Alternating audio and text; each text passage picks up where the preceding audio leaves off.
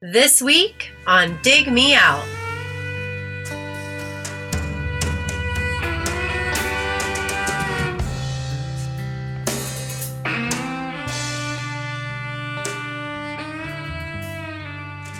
With your hosts, Jason Ziak and Tim Minichi. Jay, we're back again with another episode thanks to our Dig Me Out Union on Patreon. You can help us make the next episode happen by joining us at dmounion.com or digmeoutunion.com. And Jay, speaking of that union, we have should we say our longest running union member? Yeah, for sure. The man who has brought us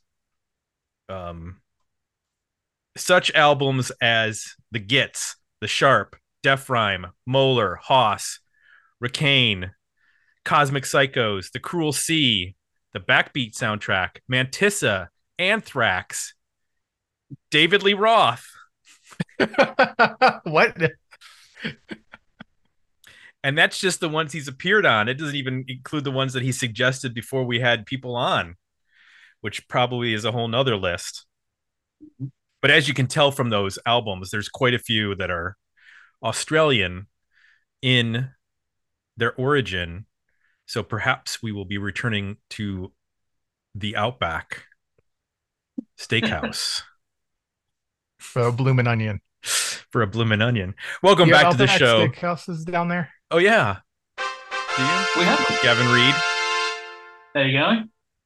So did they originate there, or is that like an Americanized version of something that's in? I think they originated over there, over with you guys, not with us.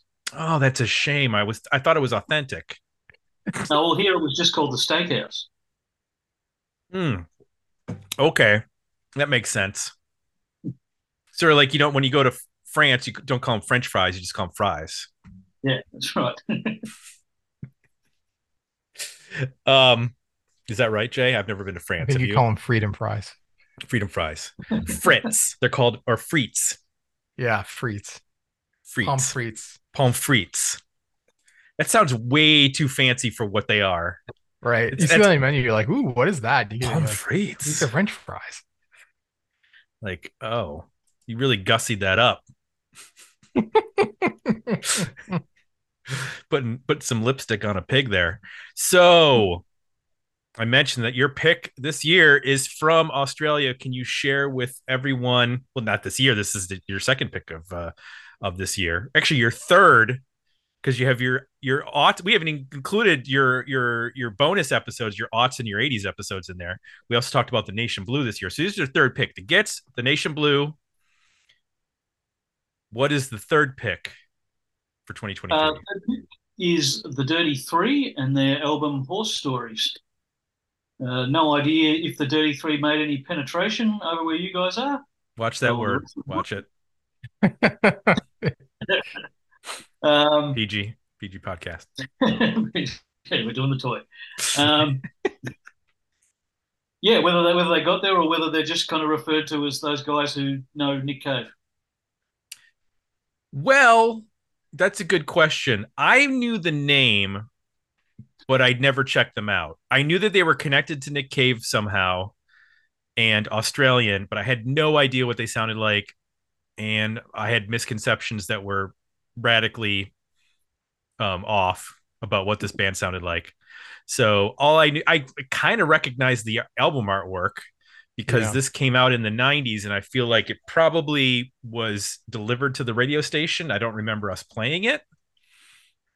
Maybe a specialty show did. But Jade, does the name Dirty Three ring a bell with you? It does. I remember seeing this a lot in magazines. It got a lot of marketing and advertising. Well, either this album or one of the albums in the 90s, because they do have a cohesive look to the album covers. I'm assuming somebody in the band is painting them all. So they use a consistent logo all the time, a consistent look for the album covers. And I definitely remember seeing them, hearing the name, being intrigued by the name. Like, what is that? Like a three-piece with like 70s rock band? Like, what's going on here? But had never gotten a chance to listen to him and didn't really have a clear idea of what they sound like. I had no idea that they had any connection to Cave. So I'll explain the connection to Mr. Cave. Said Cave. So it's a three-piece. Warren Ellis on violin and bass guitar. Mick Turner on electric guitar and bass guitar, and Jim White on drums. They formed in Melbourne in 1992. And Warren Ellis kind of was a guy that was around for a while, from what I understand. He was Wasn't he in the Allman Brothers? wrong. He was I think he went to a music school, like a private high school, and he studied classical violin. And then he moved to Europe and he started busking around Europe, like Greece and Hungary, Scotland, Ireland, playing violin and collecting tips, and went back to Australia, and started writing music for theater groups and at like art openings, like not connected to rock music whatsoever. So in 92, he forms the band Dirty Three with Mick Turner and Jim White. Now, those two had been in bands together before. Venom P. Stinger was a noise rock band in Australia in 85, or that formed in 85. There's a number of bands that they were in, either together or separately. So they put out the first album, which is, I believe, self-titled in 93. It was just a cassette. And then followed it up with a CD in 94, which I don't think it was an exact, like they didn't just take the songs from the first record and re-record them. I think there were some, but not all. The Wikipedia is not clear on that. But anyway, they ended up, for their next record, then there was Sad and Dangerous, which came out also that came out in 95. And then they signed to a label called Anchor and Hope, which I guess had a connection to Touch and Go Records in the United States, because this is the record that ended up like landing them a US record deal with Touch and Go, which is the big like Chicago post-rock label that has like the Jesus Lizard and Tortoise and a whole bunch of bands.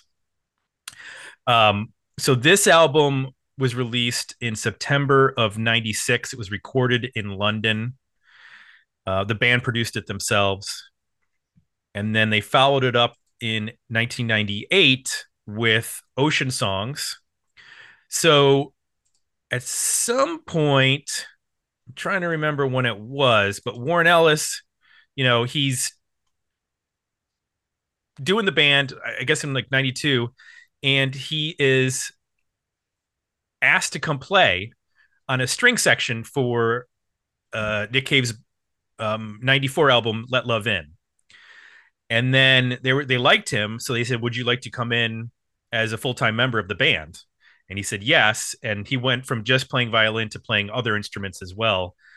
And then they liked working together so much that he became Nick Cave's partner in Grinder Man, which is the side project away from the Bad Seeds, and he ended up scoring music with Nick Cave for movies. The Proposition, which I believe Nick Cave wrote the screenplay for, that, which stars like Guy Pearce, and it's like a very gritty Western. And then he did the scores for The Assassination of Jesse James by the coward Robert Ford, The Road, and Far From Men. And they've just been touring together ever since and making records and doing all that fun stuff. There's a bunch of scores that Ellis has done away from the Bad Seeds. And then he's also like collaborated with other people like Kim Salmon from the Surrealists, worked on a record with him, worked with Cat Power, Marianne Faithfull. So he's kind of been around in terms of working with people, playing violin and whatnot on their records. Oh, he played on Primal Screen's record in 2006, Riot City Blues, too. Interesting. So that's the story, Jay, of Warren Ellis. And you'll recognize him because he has a massive beard. Kind of looks like someone that might be a wizard at Ren Fairs. Looks a bit like an Australian Kim Tahill. Yes. You say that? I don't know. I assume that I thought it was Theol, and I guess I was wrong because I've heard it other ways. Yeah, I just say it and then tell you, then say that I'm probably saying it wrong. He also plays the bouzouki, which is not a bazooka. It's a bouzouki. It's a stringed instrument that looks like a mandolin with a really long neck. I'll throw in a bit more of a connection there. So yes, Nick Cave plays piano in the Dirty Three if he's got some spare time in the live setting. It's never announced. He's just on the side of the stage playing piano. The original setup for these guys was somebody who was like Mick Turner and Jim White's friend bought a bar in Melbourne. They said in the background, I just want you guys to come in. Can you just come and play day-to-day happenings of the bar? And then they recruited Warren, who came and joined them for that. So that was the origin of the band and probably why they have the sound they have. Warren's explanation as to how he wound up with a violin was he was in high school and the teacher said, "Oh, we're going to do violin lessons. How do we? Does anyone want to do it?" And he said every girl in the class put their hands up. So he thought this is a good idea. I'll put my hand up too. Then he went to the lessons and there was no girls there.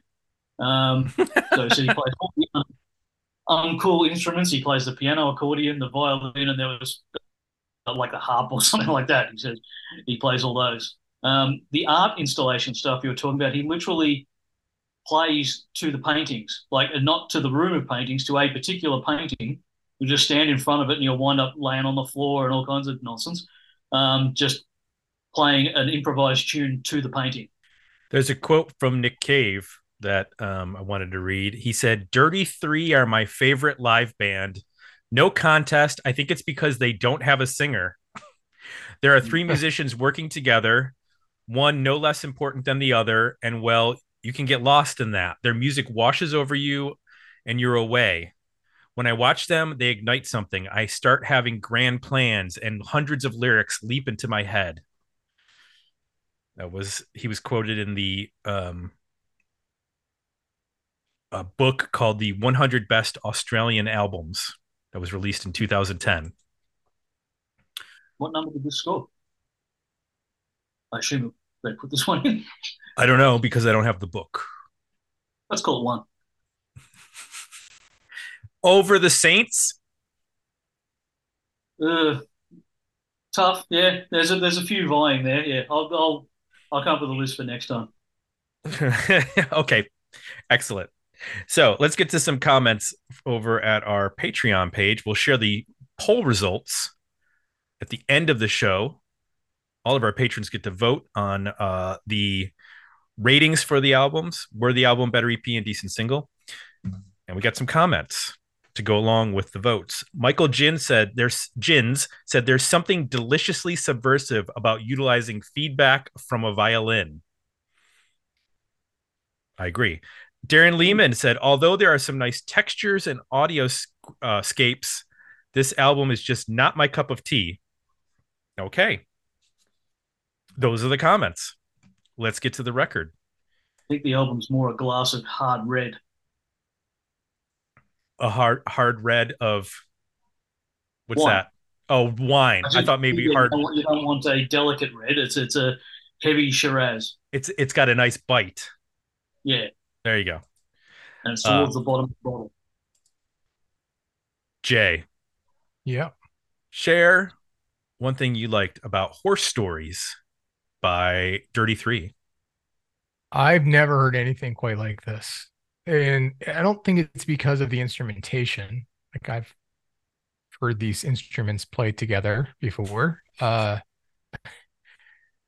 it's not as much about the violin in itself. It's, I think, the violin and in combination of the performance of how these three people are playing together. It's really, really interesting in how they construct and then deconstruct these songs to the point where, you know, there will be sections of songs or maybe a beginning. Let's just start with the first track on the record where, I mean, the drummer just sounds like some guy or somebody in a kitchen opening cabinets, like for a minute, and you're like, what is going on?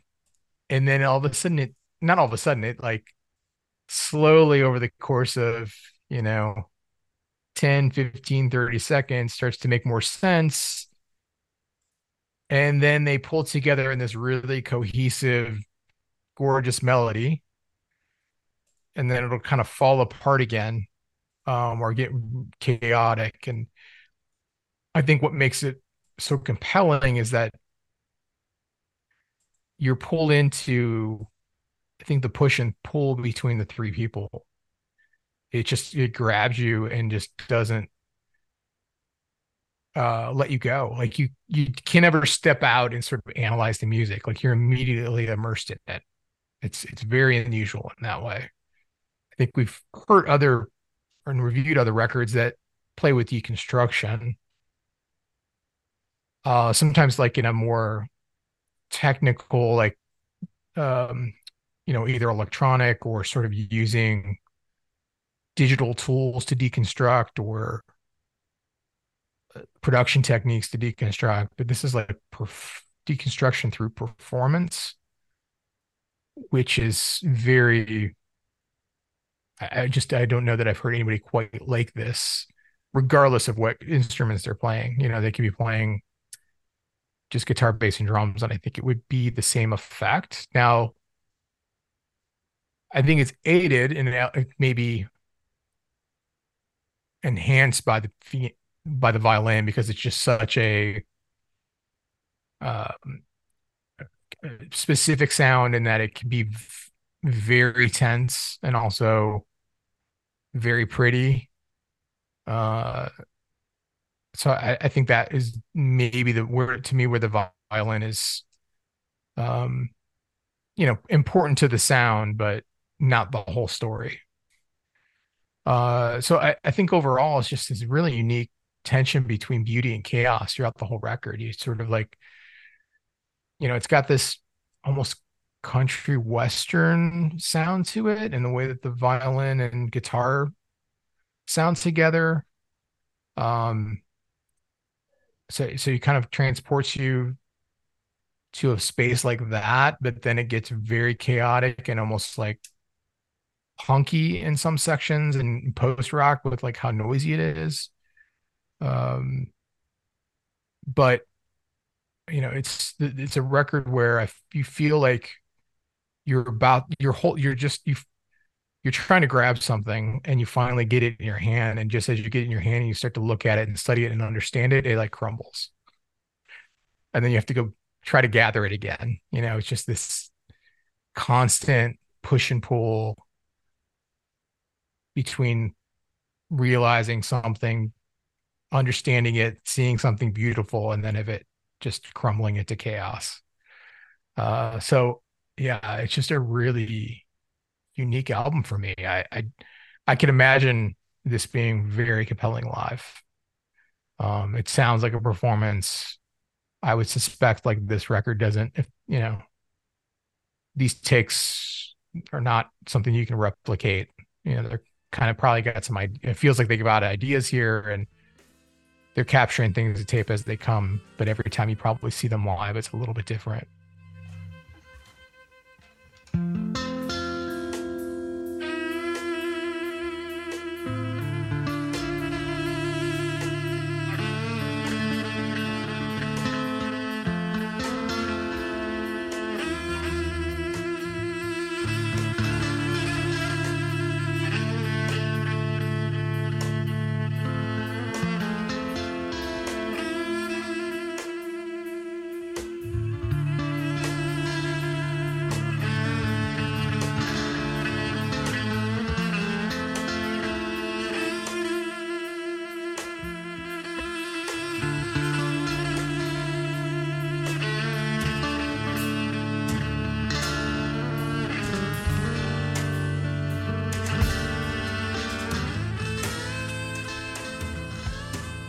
So that's what worked for me. It's just unlike anything else. What worked for you, Tim? Well, I want to say up front, I thought this was going to be like, I said that I had ideas of what the record was. I thought it was going to be sort of like twee-ish indie pop or indie Yeah. rock. And I'm glad I was wrong, because this is a pretty amazing record. You captured it with Warren Ellis's violin is so emotive, and at times it sounds like funeral procession music, Mhm. but like set in a western, like you said. Like it has this Yeah. air of it sounds dusty and very weathered. And I think what works so well is that it's easy to make noise, but it's hard to make good noise. And him being a classically trained violinist, the people he's playing with are vets of, over a decade of playing in various noise rock bands. They all are good at what they're doing. So the ability to deconstruct from a position of knowing how to construct it in the first place makes it, I think, much more compelling than, say, just a bunch of people who don't know what they're doing pick up instruments and make noise. Yep. It's a really unique ride. I was trying to think of stuff to compare it to, and the only things I could think of were soundtracks. Yeah. Because it's really hard. I mean, obviously, we've heard instrumental post rock bands. Explosions in the Sky is an instrumental post rock band. Yeah. Yeah. They don't sound anything like this, because like you said, like there are parts where the drums sound like he's just assembling them. Yeah. Like he's twisting the knobs on the snare and testing Mhm. the sounds, and just like tapping the toms to get him the mic set. Like, and then all of a sudden there's this very deliberate beat that comes in, and Yep. and not to focus entirely on what Warren Ellis is doing, but like the guitar playing is really beautiful. It's Mick Turner is doing a lot of really nice finger picking, a lot of kind of complex like arpeggios, and I don't even know what is entirely happening all the time, because I end up like hearing one thing and my brain kind of latches on to like, oh, what did the violin just do there? That was crazy. And then I lose what I was paying attention to, um because it almost works. I know there's individual songs, but it works so well as like a just one piece of music where it's just taking you through these different feelings essentially.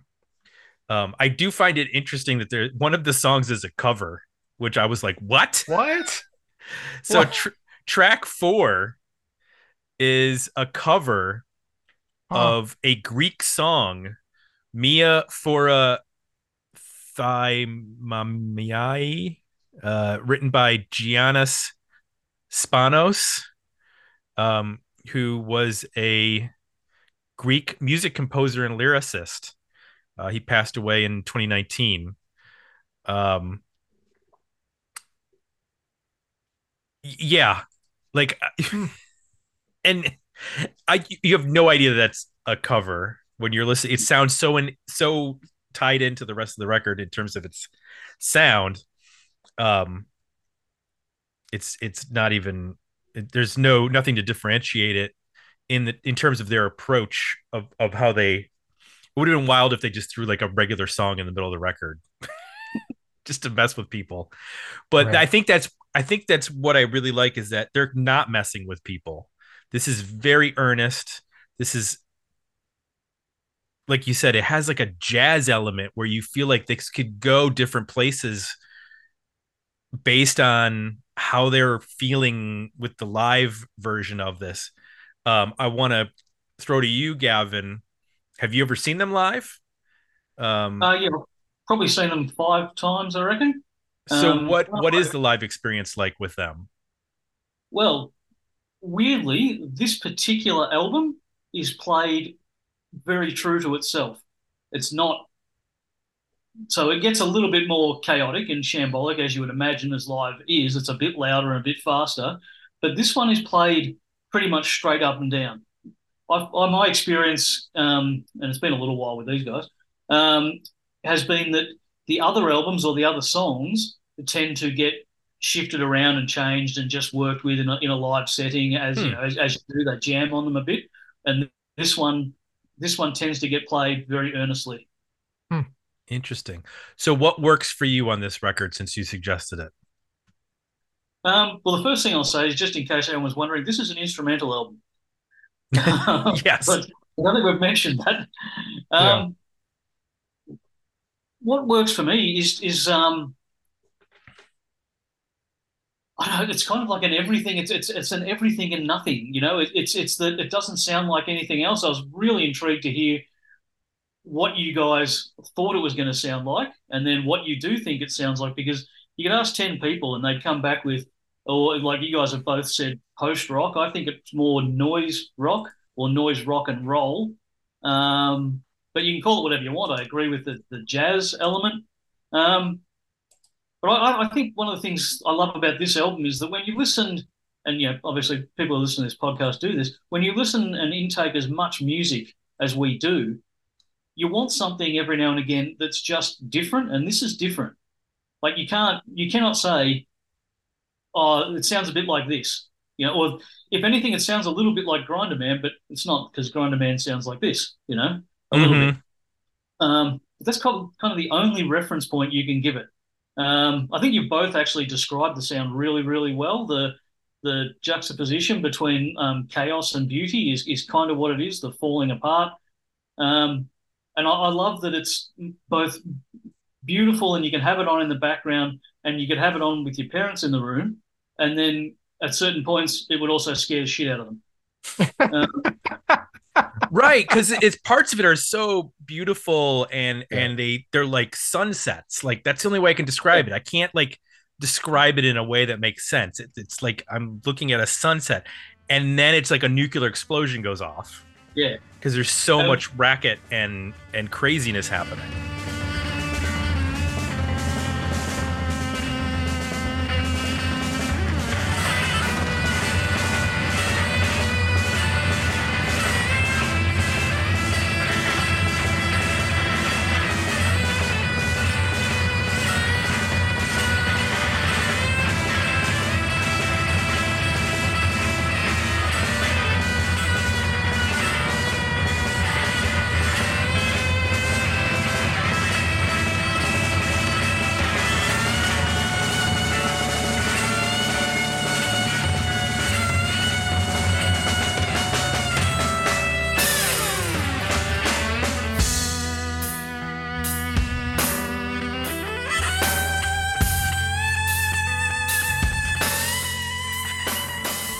One of the things that I like in music is when people make music that you can just interpret however you want. I don't know if you picked up on Sue's Last Ride, but there's a two-part YouTube thing, short movie made by Brian Molko that involves that song as its background.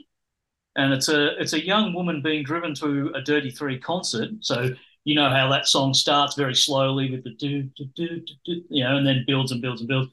And she's talking to the driver, who is not identified to us, about issues she's having with her father. And as the drive goes, that song speeds up, and she gets louder and more animated. And then she's at the concert. And then there's a bit where she's left the concert, it's morning time, and she's kind of humming that tune. And we shift to her dad himself, who is playing the album on vinyl in his room, and he's the only words spoken in this, where he's the words he speaks, where he's wondering whether she's lonely. And so that's an interpretation of that song. When I hear it, and I think you've expressed the same thing, I hear it as the soundtrack to a Quentin Tarantino Western. Mm-hmm. I can hear the sun coming up and the two guys wandering into the middle of the street about to draw on each other in that build, and then that explosion being what happens, and then a bit of regret as to having to do that, you know. Somebody else could have a completely different interpretation of it. It might be about boats, you know, or horses.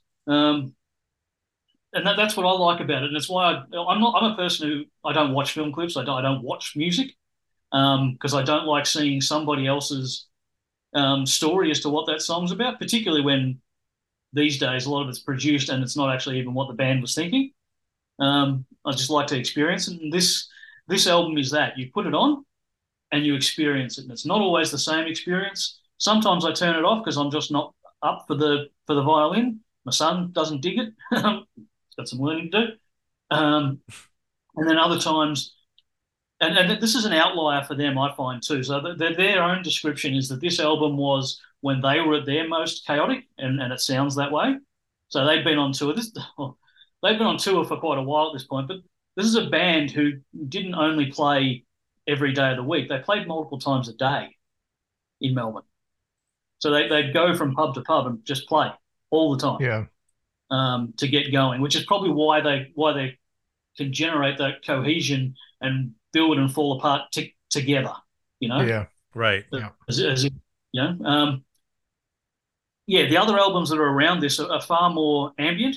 I have them on the background all the time when I'm reading and things like this, or things like that. But this one has a few moments where it will force its way into what you're doing because it gets so abrasive at times. So it's a bit of an outlier from them on that front. But yeah, I just love its ability to be interesting and different every time you listen to it. It is hard to draw a comparison. I mean, I mentioned Explosions in the Sky, but again, that's a completely different approach. I mean, I hear like there are some elements taking the violin out of it when there's chaos that almost sound like Sonic Youth at their like early Sonic Youth, very noisy, or like the sort of the druggy haze of Heroin by Velvet Underground when that's building and it's going through its evolution. But again, like because of the sound of that violin, and he's able to get some like really beautiful stuff and then really abrasive stuff that just separates it and puts a different spin on it. I think thinking about some of the bands you just mentioned, there is a technical ability here that I'm not sure is in those other bands. Maybe Explosion of the Sky, but there's you can tell that like they could play whatever they want. Technically, I think they could play all kinds of different music perfectly in a traditional way. Mm-hmm. They're choosing to play this way, which allows them to like, when they hit those parts where, there's a big sweeping melody and everybody's together, it's transcendent. And then they're free enough to be able to then let that fall apart and be weird, which a lot of musicians who are technically great can't do that. They just like they have to be technical all the time. They can't understand the concept of just like being emotional and letting it go and like maybe hitting notes that aren't exactly right all the time. So I think to me, as we talk about it, that's what really makes them unique. It's so rare to find bands that have the technical chops, but then also the creative ability or freedom to let those go and do it all within the same song. And and the fact that there's not a singer is absolutely the right move.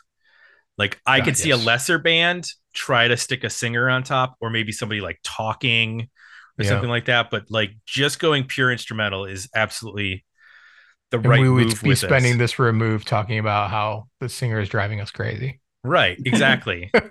There are no lyrics that you can sing on top of this that are going to out-emote the music. Yep. Yeah. I feel a bit like this is where Trent Reznor's always trying to get to, but obviously using a slightly different, more electronic format. But he's trying to get to this, like this level of emoting and we've used the word a few times, weirdness. But once you've listened to this album and gotten it, and you don't get it on the first go, I don't think. It doesn't seem weird at all. But the first couple of goes, you're like, this is, there's different points where you'll turn it off most likely. But then once you get it, it doesn't seem weird at all. It makes complete sense. assuming you're a person who likes it. There's a moment where it clicks. I'm sure there's plenty of people who listen to this and just go, yeah, that's not for me. And that would have been me 20 years ago. Absolutely no way I would have enjoyed this 20 years ago. I would have been like, this is dumb. Like, I would have not have had the musical depth of knowledge to even understand what I'm listening to. I would have thought, oh, these are just like three guys who are just making noise. Like, they clearly don't care. Mm.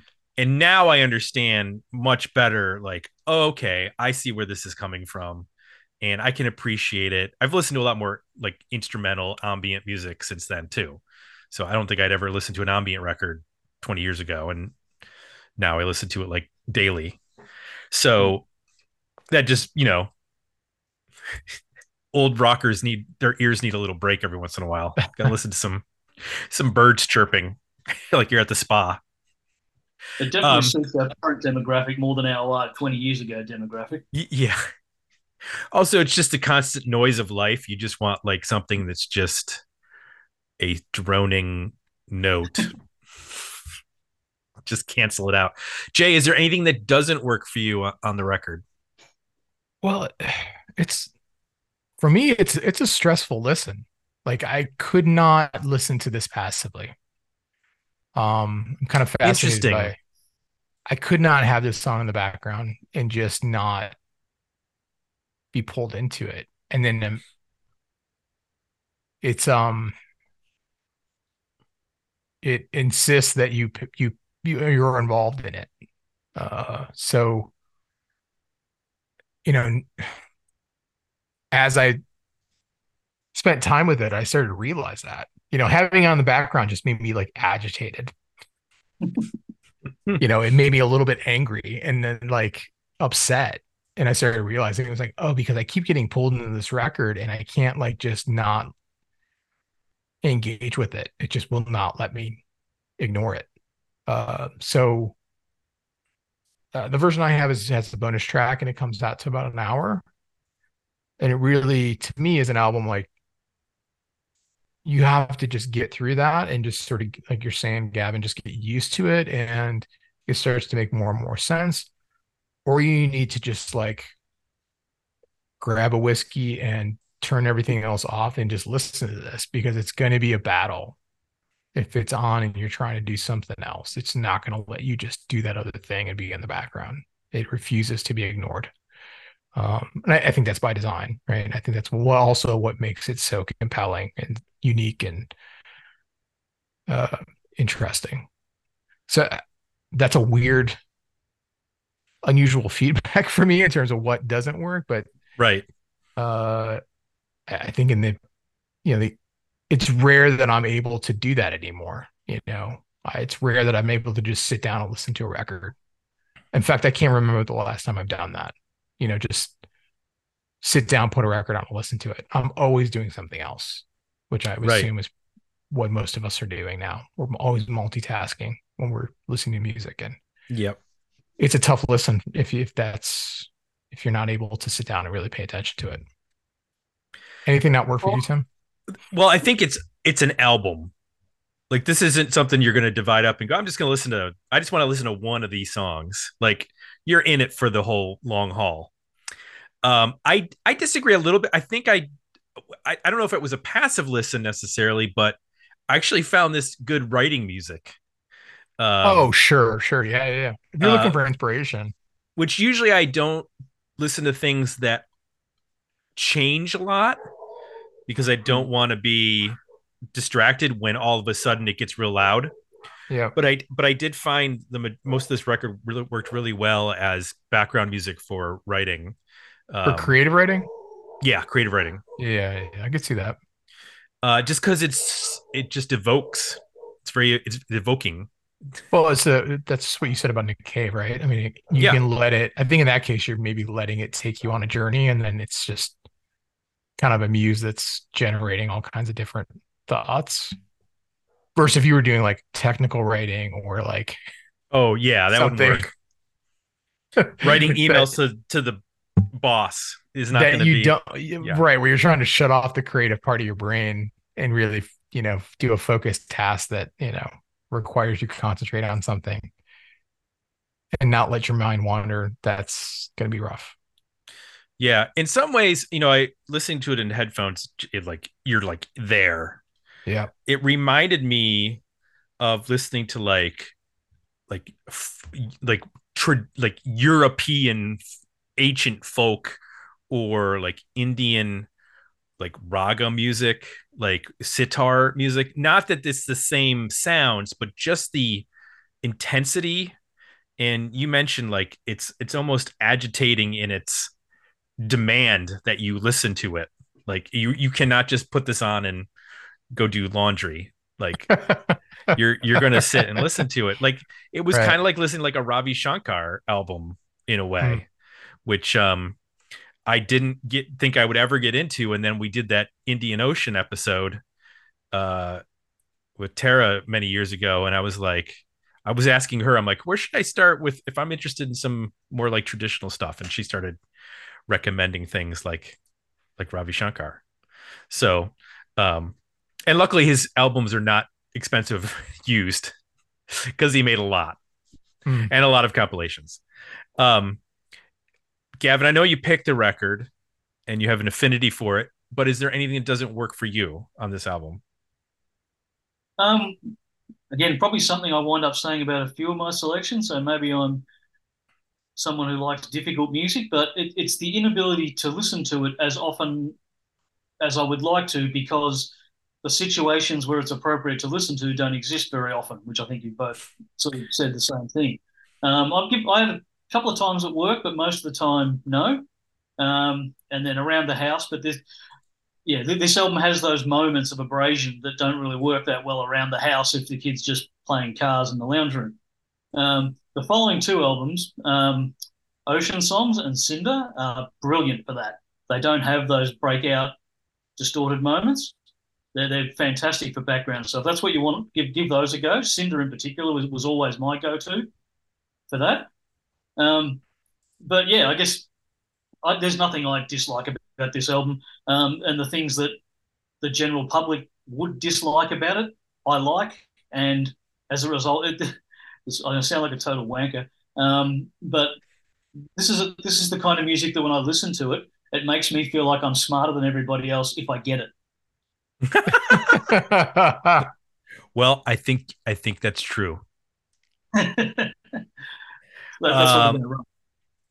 I don't know. It's definitely like you're in a special club if you dig this record because not a lot of people of the 8 billion people on this planet.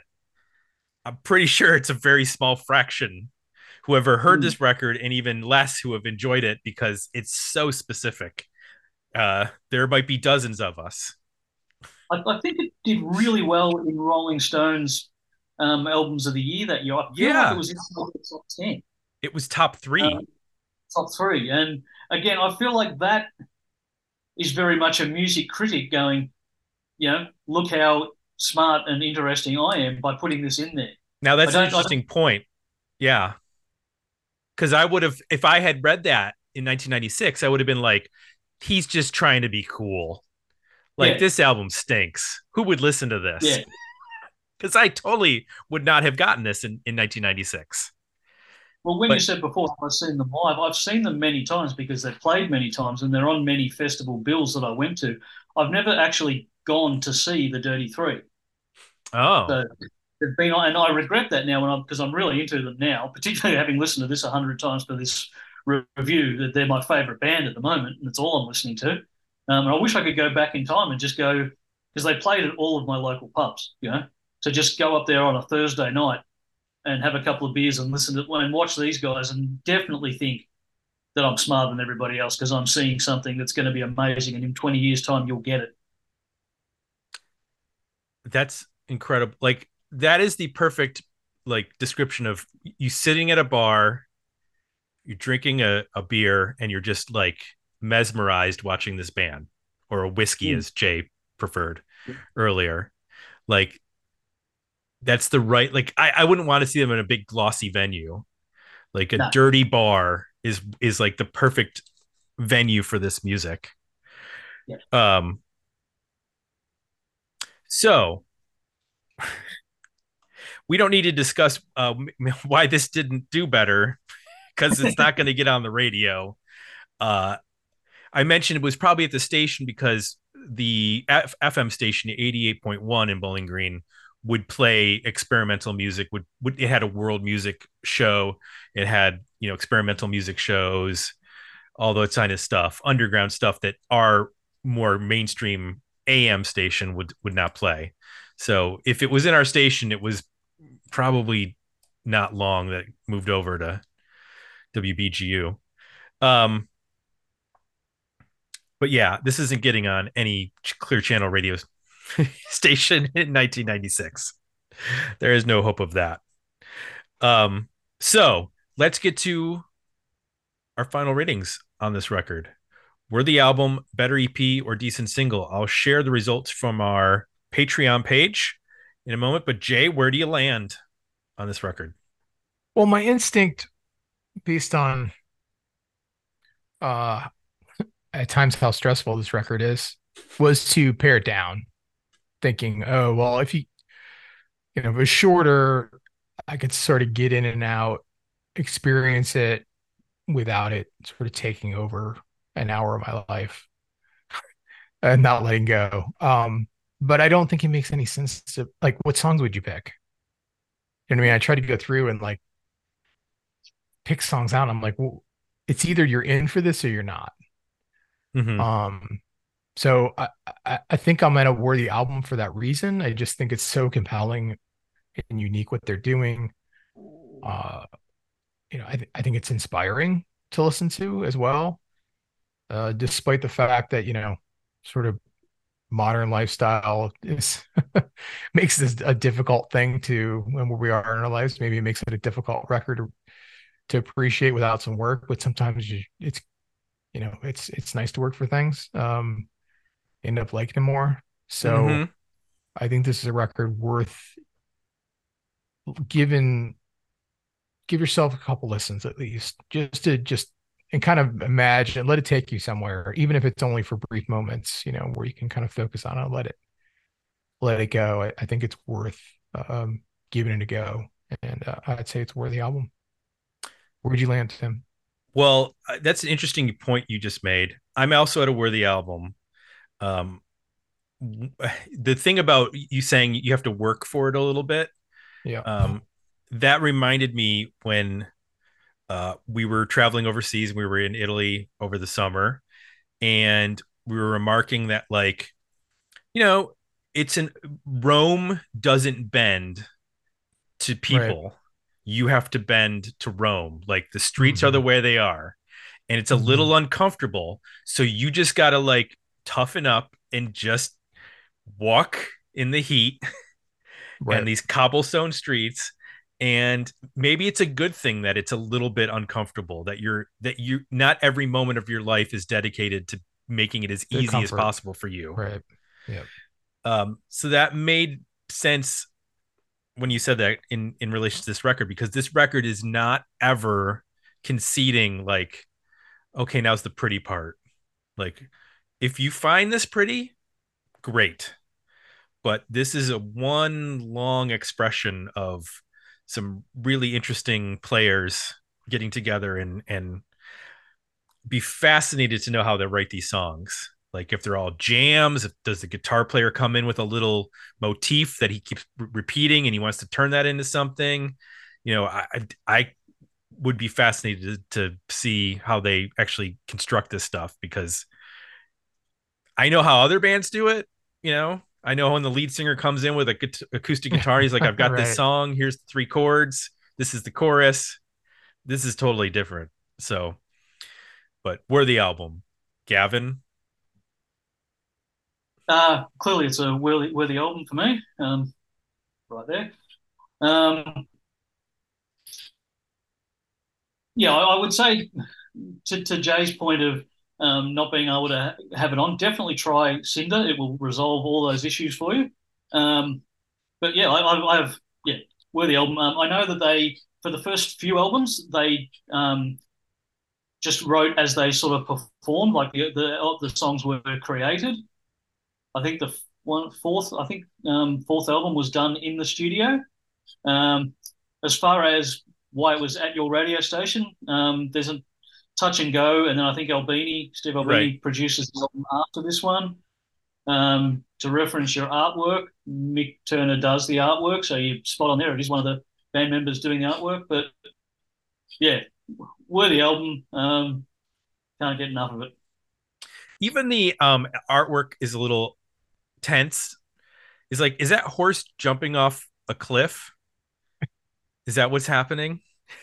Yeah. I'm not sure. I mean, I thought that as a their buildings. Are those buildings on fire? It's the burning buildings and the horses jumping away from them into the sea. Something like that. I guess that's the horse's story to tell. Oh. To bring it back to the help cover. Well, and this is not a shock to me. The vote was 67% worthy album, 33% decent single. And I'm going to hazard a guess that if it was, instead of a decent single, it was I like nothing about this record. I feel like this is a polarizing record. Yeah. Like it's either a worthy album or it is not a worthy album. And you don't want to ever hear it again. You could very well put this on and be like, no, like, can't do it. There's a option of Gavin's a wanker. You would have gotten 33% on that one.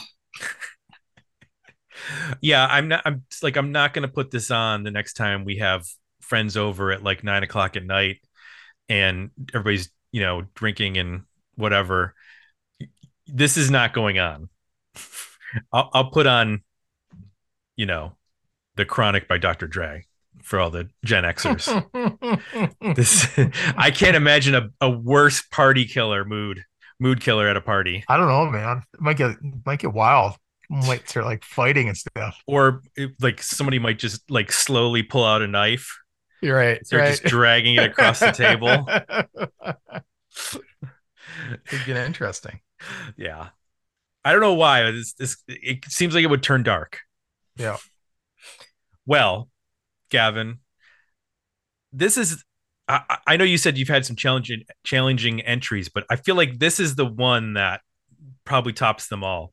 I mean, those were all bands with singers and guitars and drums and stuff like that.